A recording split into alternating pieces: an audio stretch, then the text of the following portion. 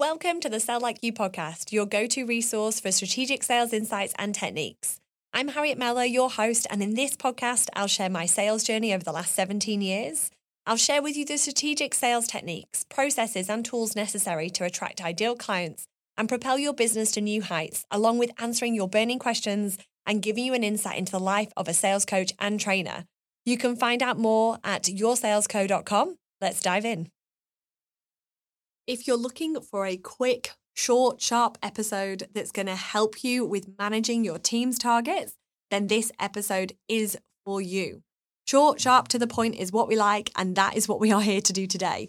Now, hitting target is coming towards the end of the quarter. At time of recording, we are at the end of September, so end of the quarter, we'll be heading into the new quarter into October.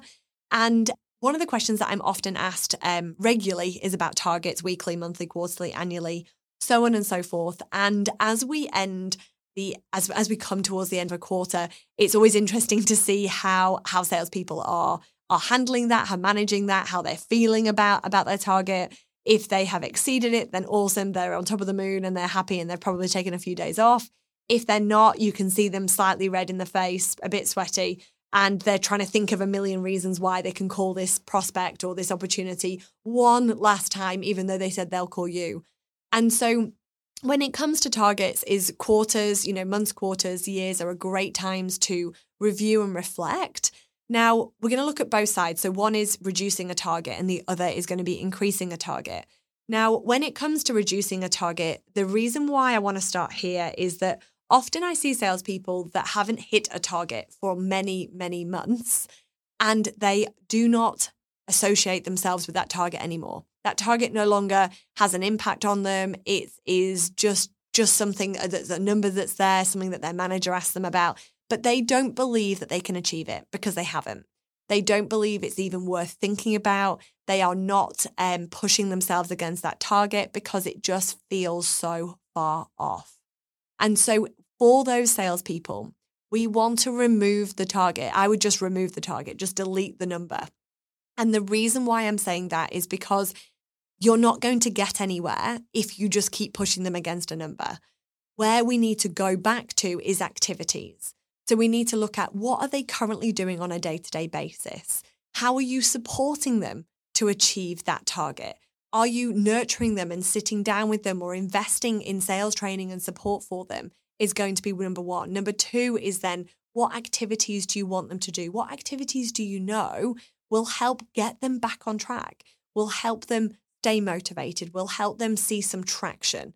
So we change the target from monetary to activity-based. And when I say activity-based, I mean call numbers, meeting numbers, going back through and calling X amount of past clients, X amount of new clients, X amount of existing clients, showing up on LinkedIn, building connections, mixtures of emails, in-person events, phone calls, etc. We set some KPIs around activities that they are part of. And when I say they are part of, what I mean by that is that you get them involved in that decision. So if they know they haven't hit target, they're going to know that. It's going to be front of mind. It's going to be there at the end of every month, even though they're not necessarily driving towards it. They still don't want to be the one person in the business that isn't hitting target. So have the conversation with them, give them the feedback, find out what it is that they are going to need to get where you want them to be, remove the revenue target for now, get them focused on activities. It only has to be for that month, okay? That month might just be all about activities. The next month might be about maybe the volume, the number of sales rather than the revenue. And then we move them back into revenue. So revenue target will always come back if that's what you are using as a business. But if somebody isn't hitting and hasn't been achieving for a prolonged period of time, take it off, go back to activities, and then slowly reintroduce it again. Okay, we have to bring them back in with opportunities to show them that they can achieve, to show them that they are capable, and we just start really small. Okay, so that's answering your what do I do if somebody isn't hitting target, and we look then at reducing that target or removing that target. The other side of it is, when do I increase a target? Now, most businesses, business owners, sales managers, as soon as a salesperson starts hitting a couple of targets in a row, it's like, right, let's do this, let's increase it. Now, two things we have to remember about increasing is that, one, we have to make sure it's achievable, okay, achievable consistently. Let's say they've done it once, does that mean they can do it again? Okay, so look at the market, look at what things have changed. So consider that. Secondly, they have to be incentivized to do it, and more incentivized than they already are right now. Okay, so if right now they have a target, they are hitting it quite comfortably, they're achieving target, great.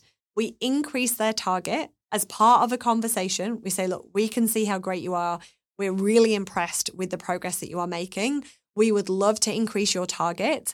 And in line with that increase, you will be increased from a commission, a bonus structure position as well. If right now you're paying a percentage, your percentage can't stay the same and you increase the target. It won't work, because right now they're achieving a target and they're getting a percentage. You're going to increase their target, which to them just equates as more work, which it doesn't always have to. But to them, they'll be like, well, that's more work and I'm not going to get paid anymore. Yes, but you're still going to get you more commission. Yeah, but I can get that anyway. So again, be mindful of what's that next level. What does that next tracker look like for them? Is it an increase in percentage once they've hit past that mark? Is it an additional bonus? Is it something else?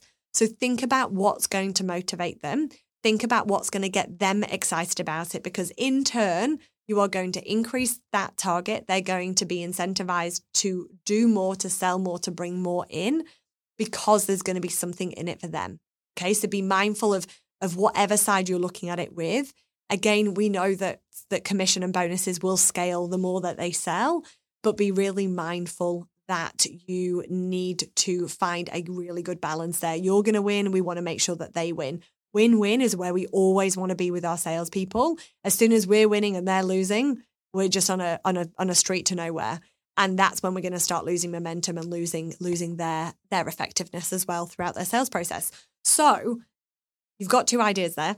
We've got one to remove and reduce. We've got one to increase. Again, you'll notice through both of them, I've talked about having a conversation with them. Okay. I always remember in one of my first sales jobs, and we were changing the commission, or changing the target, sorry. And the target was increasing quite significantly. And I was like, oh, I don't know whether I can do this, but do you know what? I'll give it a go, because it's actually really worthwhile for me. So my base went up, my commission percentage went up, as did the target. But the target meant that I got more commission, which meant that the rate was higher. So it was actually much easier for me to make more money. But again, I had to come to that conclusion myself. So be really mindful of how your salespeople feel when you come to them with a target. Because for me, I was like, oh my gosh, I don't know whether I'm going to actually be able to do that. But also, I was like, I love the challenge. Let's go. Not everybody feels like that. So again, be really mindful of their personality and the way that they approach sales. So I hope this quick, short, sharp episode has been really helpful for you if you are considering targets, whether that be removing or supporting somebody that's maybe not yet hit target, or if you are looking to increase a target for a salesperson and you just would like to know how to do that. So let me know if this helped you. You can find me over on LinkedIn. Just search Harriet Meller or Your Sales Co. and you will find me over there. Let me know what you thought of this episode. Make sure you subscribe and never miss another one again. Happy selling. Thank you for tuning into the Sell Like You podcast. If you enjoyed this episode, please leave a review and be sure to subscribe to never miss another one. A huge thank you to Vitality House for hosting today's recording, and I look forward to being back into your ears soon.